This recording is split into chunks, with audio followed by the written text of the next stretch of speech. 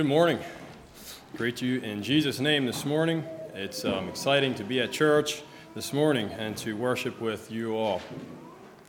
As you may have noticed already, I am struggling with a voice that is seeming to be losing my voice there. So if you can't hear anything, you're sitting at the back, I do apologize.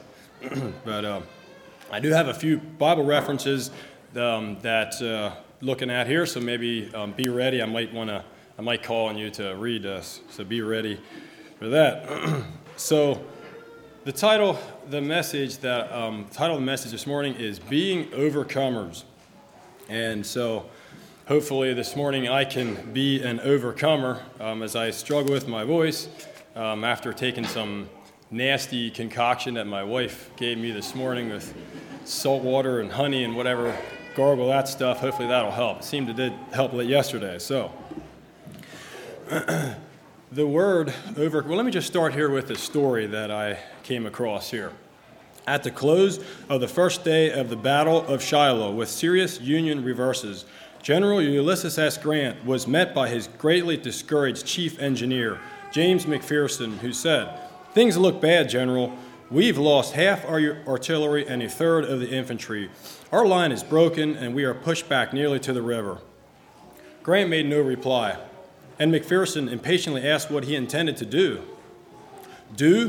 Why, reform the lines and attack at daybreak. Won't they be surprised?"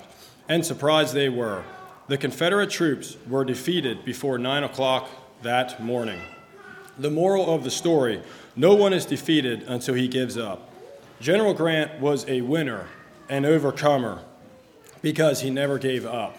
And that's what I want to speak about here this morning, being an overcomer. The word overcomer is mentioned 36 times in the Bible that I could come up with. And I don't know, I was just thinking about it this past week, just to being an overcomer, and I was just excited about what God's Word says on that subject.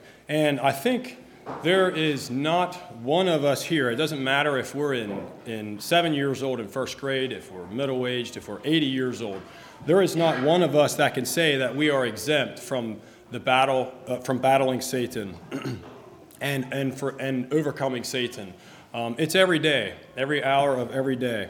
And sometimes we may feel like we are losing the battle.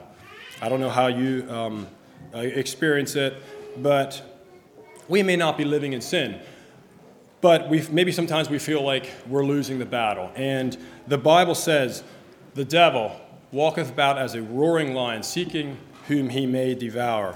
And the devil is called, in Philippians chapter 2, verse 2, he is called the prince and the power of the air.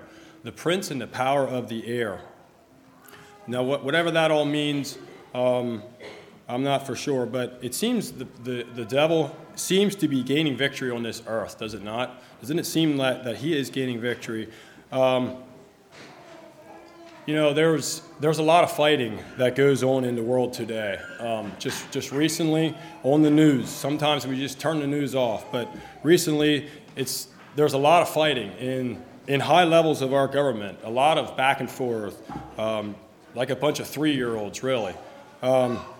Name-calling, calling each other liars, even though they might not be far off from that. But it's just ridiculous as I look at what is going on, and the battle rages on. There is a war. In the life of the Christian, there's a war between the flesh and the spirit. The Greek word for overcomer is Nike, or Nike, which means to carry off the victory, to carry off the victory. And as I think of a victory, you think of gaining a victory on a battlefield when one side prevails and the other side is defeated. They are overcomers. They overcame and experienced victory. The Bible teaches that this world is a battleground and not a playground. It's a battleground. Overcomers are followers of Christ who successfully resist the power and temptation of the world's system. An overcomer is not sinless, but holds fast to faith in Christ until the end. So this morning I just want to give us maybe just a fresh a zeal, maybe a passion to be conquerors, to go out and take on and win the battles in our lives, the battles that we face.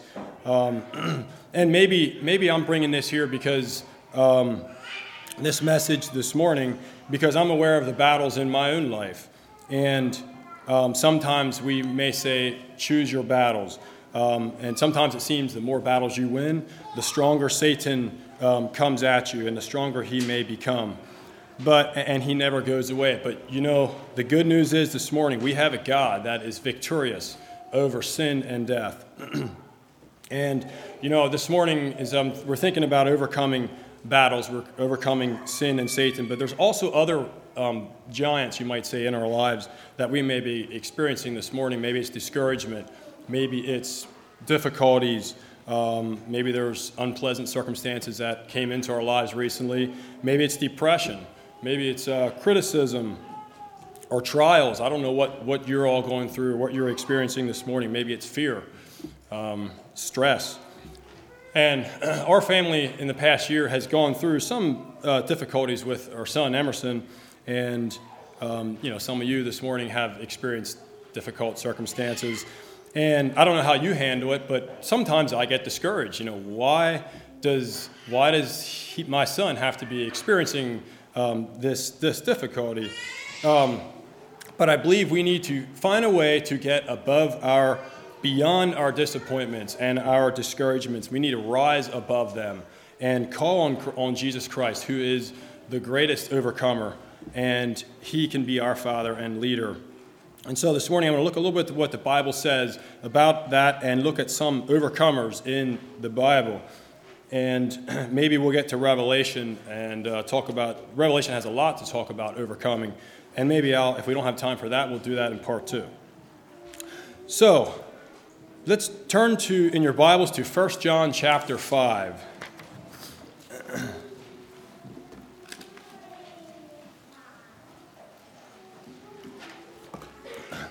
I'll read the first 5 verses there of 1 John chapter 5. Philip Weaver, do you want to read that? 1 John chapter 5. We're going to read verses just 1 to 5, but let's focus on verse 4 and 5.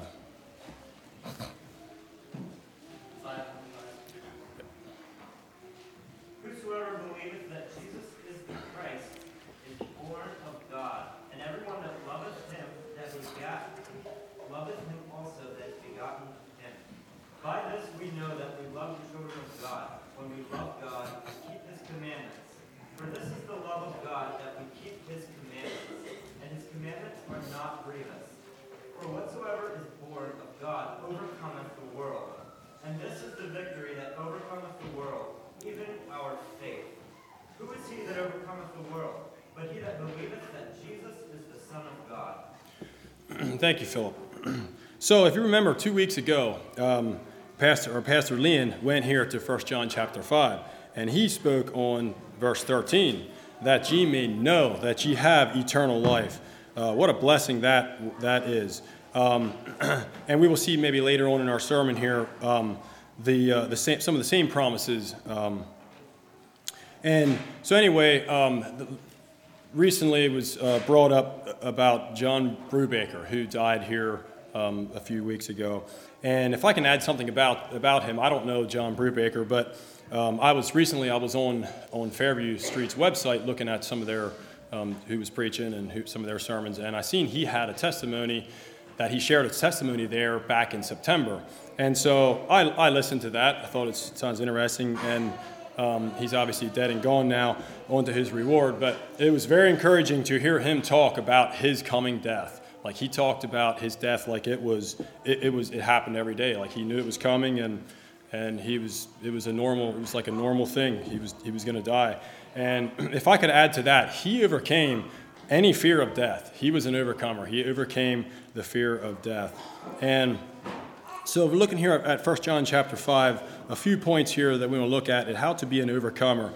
First point is be born of God, and that is taken in verse 4. For whatsoever is born of God overcometh the world. As a child, we grow up. As a child, A child this morning is safe in the arms of Jesus. And when a child gets to a certain age, the age of accountability, they sense the call or feel the call of God calling them. And when they answer that call, that child is accepted into the family of God and becomes a part of the family of God. When we put Jesus Christ, acknowledge our sin, and come to him in repentance and acknowledging that we need him, we become a part of his family. And we are putting Jesus Christ, when we do that, we are putting Jesus Christ as our Father and our Lord and Savior. And we are putting him as the greatest overcomer that ever lived. We are putting him in charge of our lives. The one who overcame sin and death and the grave. And we are saying that we want him to be our overcomer for us, to help us. And there's nothing too difficult for him. And when we do that, we are acknowledging that we need him, and we can't do life on our own, which he doesn't expect us to. We are not created to handle this life on our own. So he gives us the choice to accept him and give our lives to him so he can help us. He can help us be an overcomer. And, that starts with right here acknowledging that we need him and being born again and being born into his kingdom. That is the start of being able to be an overcomer.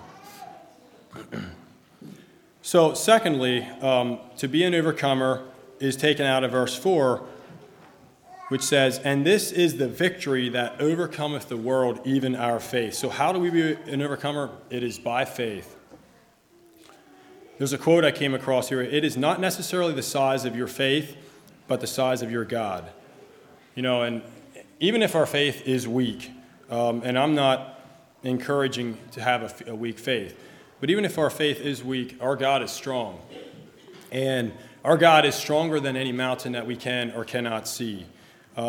He's stronger than the disappointments that we face, the discouragements, the fears that we face. An overcomer doesn't go around the mountain, he goes over the mountain. Doesn't go around the mountain, he goes over. He conquers it. And then when he does, he calls it a victory in verse 4. And this is the victory that overcometh the world, even our faith. When God's children, you and I, are overcomers, and we conquer our giants in our lives by faith, it's a victory. And it's you could say it is a mountaintop experience. But God hasn't always promised a mountaintop experience. Sometimes we go through the valley. And how many of us, maybe there's some here that have gone through the valley. Maybe you're going through the valley today, right now, this week.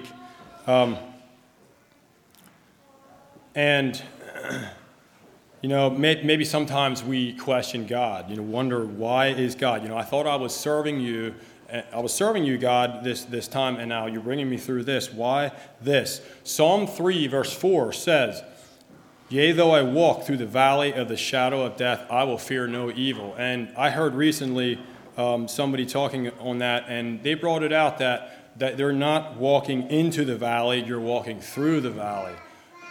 "Yea, though I walk through the valley of the shadow of death." So we're not walking into the valley, we are conquering that, we are walking through the valley.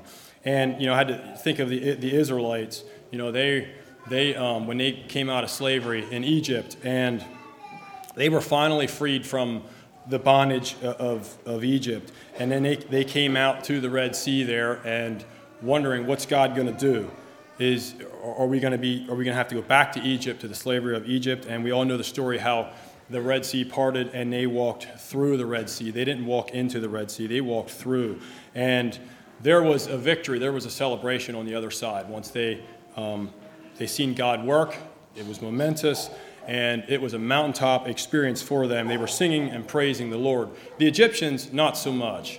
They walked into the Red Sea. They did not have God on their side, and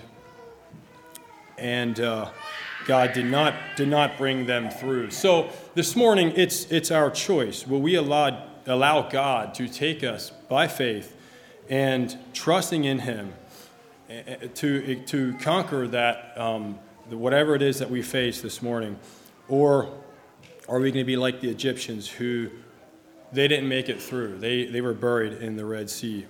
Hebrews 11 says, "Without faith, it is impossible to please Him." Without faith, it's impossible to please God.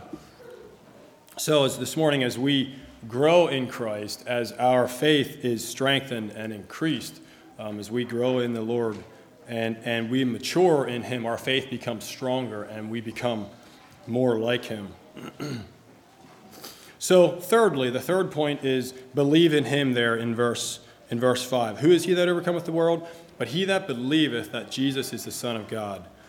Believe that Jesus is the Son of God. And this kind of goes along with the first point there on being born again. And that's not just saying that I believe in God, just a shallow, yes, I believe there is a God or whatever. I think it's a life change. It's a heart experience in believing and knowing that He is real and He is capable and He will carry out His promises as He promised.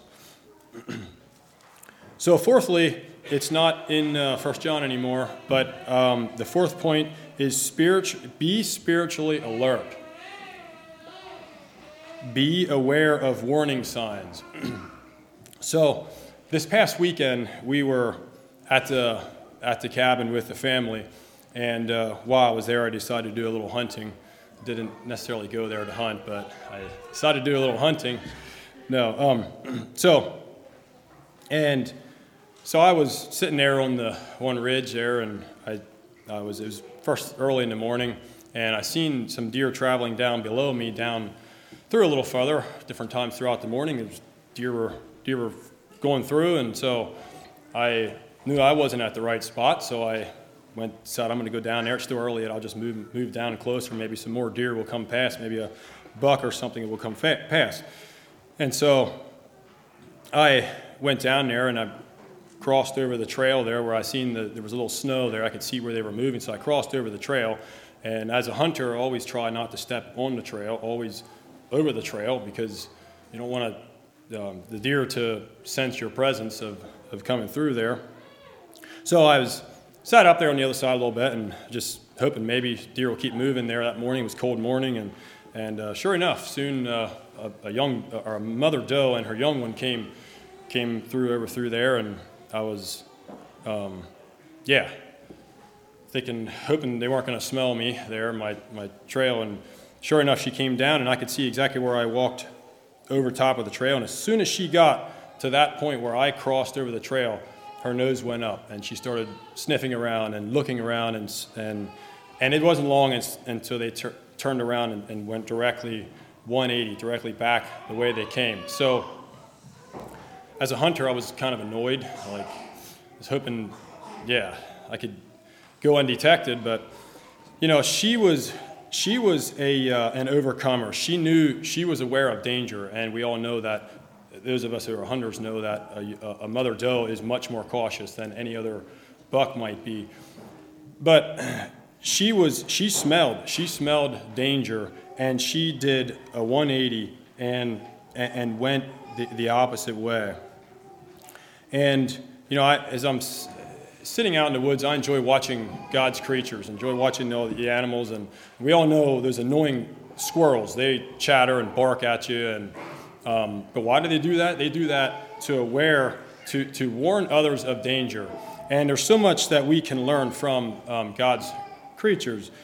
And for us this morning, we need to be aware of danger as well, to warn our family and friends maybe at times of danger. We cannot fall asleep. We cannot fall asleep spiritually. And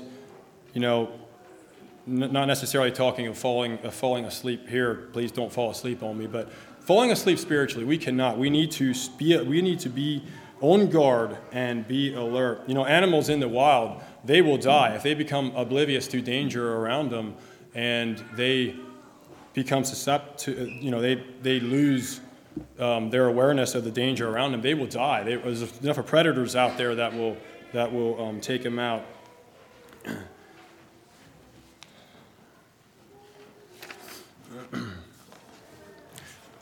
So I have a story here that I was going to share on. I don't know if anybody has ever read it in the Keystone Messenger, Flight 447. Anybody ever read that? Or a few of us maybe. So it's a story that I thought fit very well with the topic this morning. And also I want to note as well, there's another article in the Keystone Messenger written by Philip Weaver, authority of the Scriptures. So check that out afterwards. It's pretty good. Thank you, Philip, for that. On June 1st, 2009, Air France Flight 447 took off from Brazil en route to France. 4 hours into the flight with 228 persons on board, the Airbus 330 crashed and sank into the Atlantic Ocean. Speculation continued for 2 years until the black box recorders were recovered from the ocean floor. What happened? Here is a simplified series of events. Storms are known to be on the flight path, but the crew does not change course to avoid the storms. Flying in turbulence at 35,000 feet, the speed sensors develop icing. This icing prevents the autopilot from functioning. Heaters are deployed to melt the ice on the surface of the plane. Plane begins flying normally. Captain decides to take a nap, turning over the controls to 2 co-captains. Co-captains decide to climb to a higher altitude, but the plane does not respond as they expect. Flying by hand and not on autopilot, the instrument readings change. They continue attempts to climb to a higher altitude. Aircraft reaches its maximum allowable altitude. Warning signals, visible and audible, commence in the cockpit. Co-pilots have difficulty analyzing what is happening. A stall warning sounds. One co-pilot pulls back on the control to attempt to climb. Note, this plane has asynchronous controls. The pilot and co-pilot controls did not operate in unison. One could be back while the other was front, and they could cancel each other out. In this case, one was pulled back while the other was in level flight position. The other co-pilot does not realize that he has the controls in the climb position. The aircraft stalls and forward speed falls to dangerous levels. Aircraft loses altitude, falling at 10,000 feet per minute. Stall warning continues to sound. The crew becomes distressed about the situation and summons the captain from his rest. He also has difficulty analyzing what is happening. Suddenly he realizes that one co-pilot has the control in the climb position. He cries, "No, no, no, push it forward." At 2,000 feet, the plane tries to fly, but it is too late. There is not enough altitude for recovery. The plane crashes after falling for nearly 4 minutes. Passengers were unaware of their danger. All lives were lost unnecessarily. A fully functioning flyable aircraft fell into the sea due to the errors of those responsible for the control of the aircraft. The Christian church is in a similar situation. Times are difficult. Spiritually, we are flying in turbulence. There are storms. We cannot endure all of them. We must avoid some of them. We cannot rely on our own ability. We must rely on the guidebook and the Holy Spirit to direct us. We are traveling by faith. Many passengers are not aware of the danger. And so I was thinking, reading that story there and just thinking about that, leaders, there's many leaders here this morning. Us as men are leaders in our families. And, we cannot shrink in our duties. If we don't lead out, who will? And, the co-pilots in that story, they obviously didn't know what they were doing. Whether it wasn't enough of training, I don't know what the deal was, but they didn't know what they were doing. And so I want to encourage each one of us this morning as men, as leaders in our family, to step up to the plate. And maybe you are. I'm sure, you're doing a good job. But God is calling us as leaders. There's our families, there's lives, eternal souls there at stake. And He wants us as men to lead out. And so I want to, let's just go to 1 John chapter 4. You don't have to turn there. 1 John chapter 4, Jesus says, "Ye are of God, little children, and have overcome them, because greater is He that is in you than he that is in the world." And, we need Jesus Christ to help us. That tells me that there is power within us. There is the ability within us to rise above Satan, the allurements of Satan, and, to have God working tirelessly, interceding for us so we can be more than conquerors. So, we looked at these four things here that we can be overcomers, be born of God, and be born of God, and overcoming by faith, believe in Him, be spiritually alert, and fifthly, embrace our problems, not run from them. Embrace our problems, not run from them. You can turn with me to 1 Samuel chapter 17.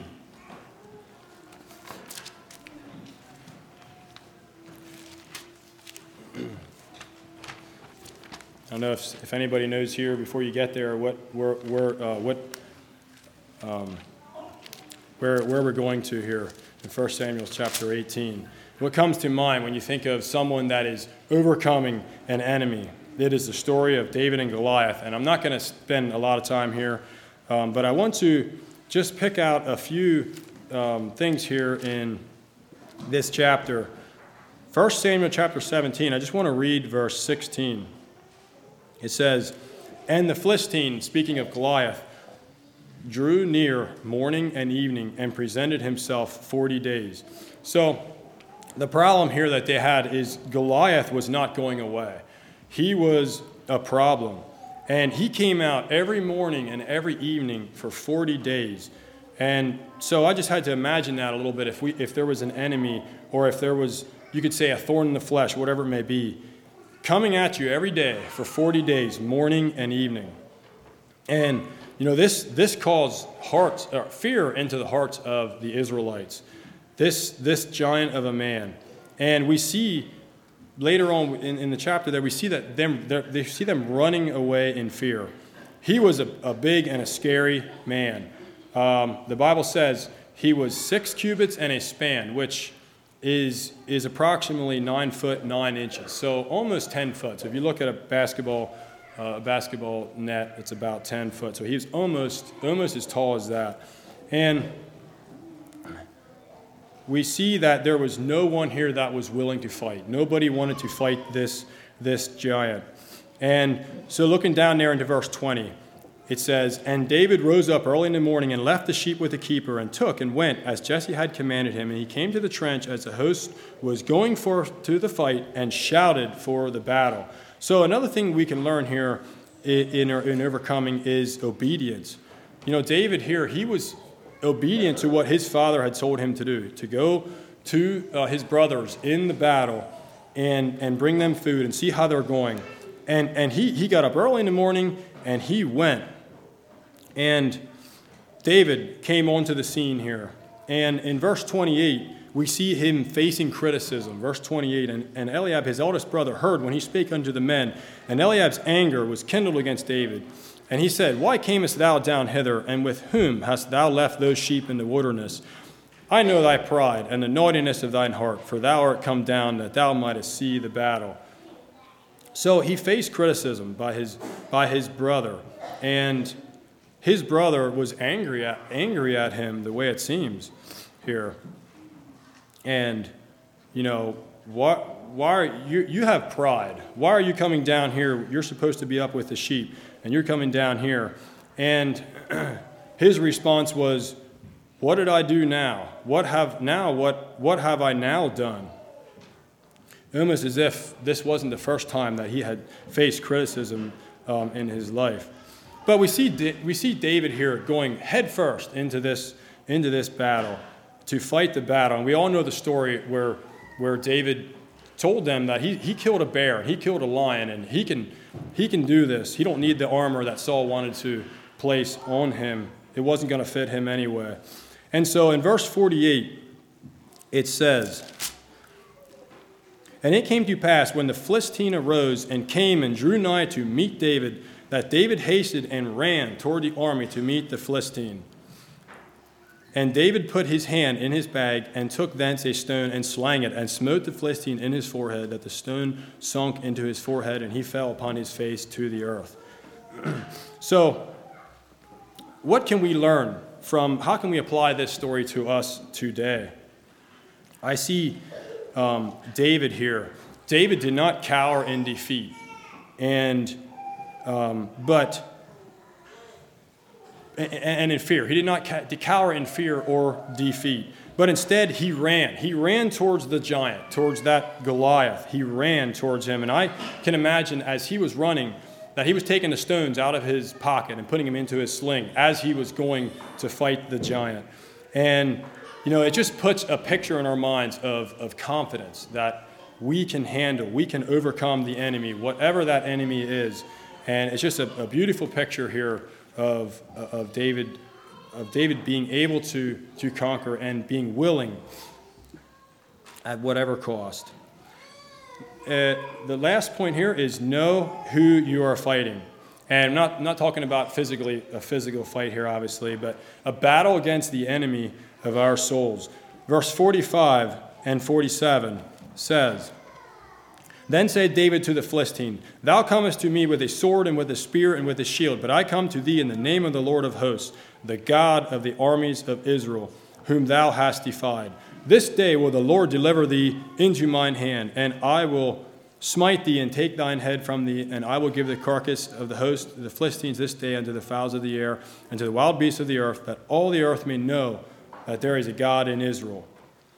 And all this assembly shall know that the Lord saveth not with sword and spear, for the battle is the Lord's, and he will give you into our hands."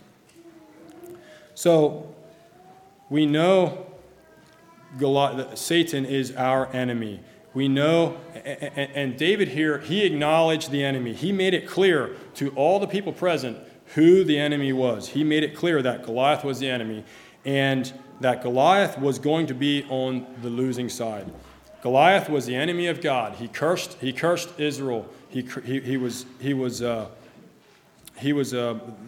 on the losing side, and David was about to expose who the true God really was in this situation. And I think that is God's desire for each one of us this morning. When we conquer the battles in our lives, that he can be exalted and he can be revealed, and it can be revealed who the true God is. And he can show himself strong in our lives and the lives around us when we have victory. And in verse 47, there's a key phrase in verse 47 that I wanted to make this a title, but which says, "For the battle is the Lord's." For the battle is the Lord's.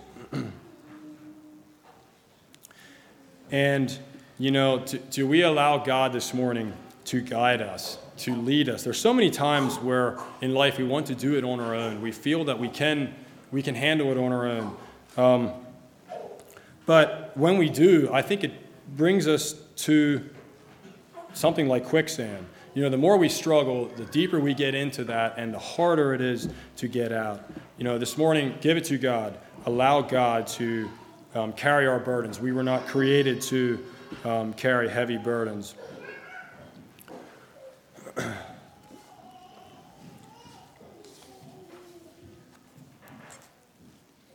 So this morning, I would love to go to Revelation chapter 12, verse 11, but I think I'm going to save that. I'm just going to read over that. "And they overcame him," referring to Satan.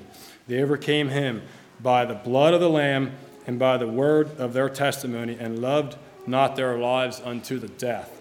And they overcame him. They were overcomers by the blood of the Lamb. And that there, I think, is a picture of a church, the faithful church. And Revelation, the first couple of chapters in Revelation talk about overcomers, being overcomers. And I want that to be a picture of us here this morning, that we can be overcomers in whatever it is that we are experiencing, and we can allow Christ to guide us. And also, we can look at Romans 8, chapter 37. "We are more than conquerors through him that loved us." More than conquerors.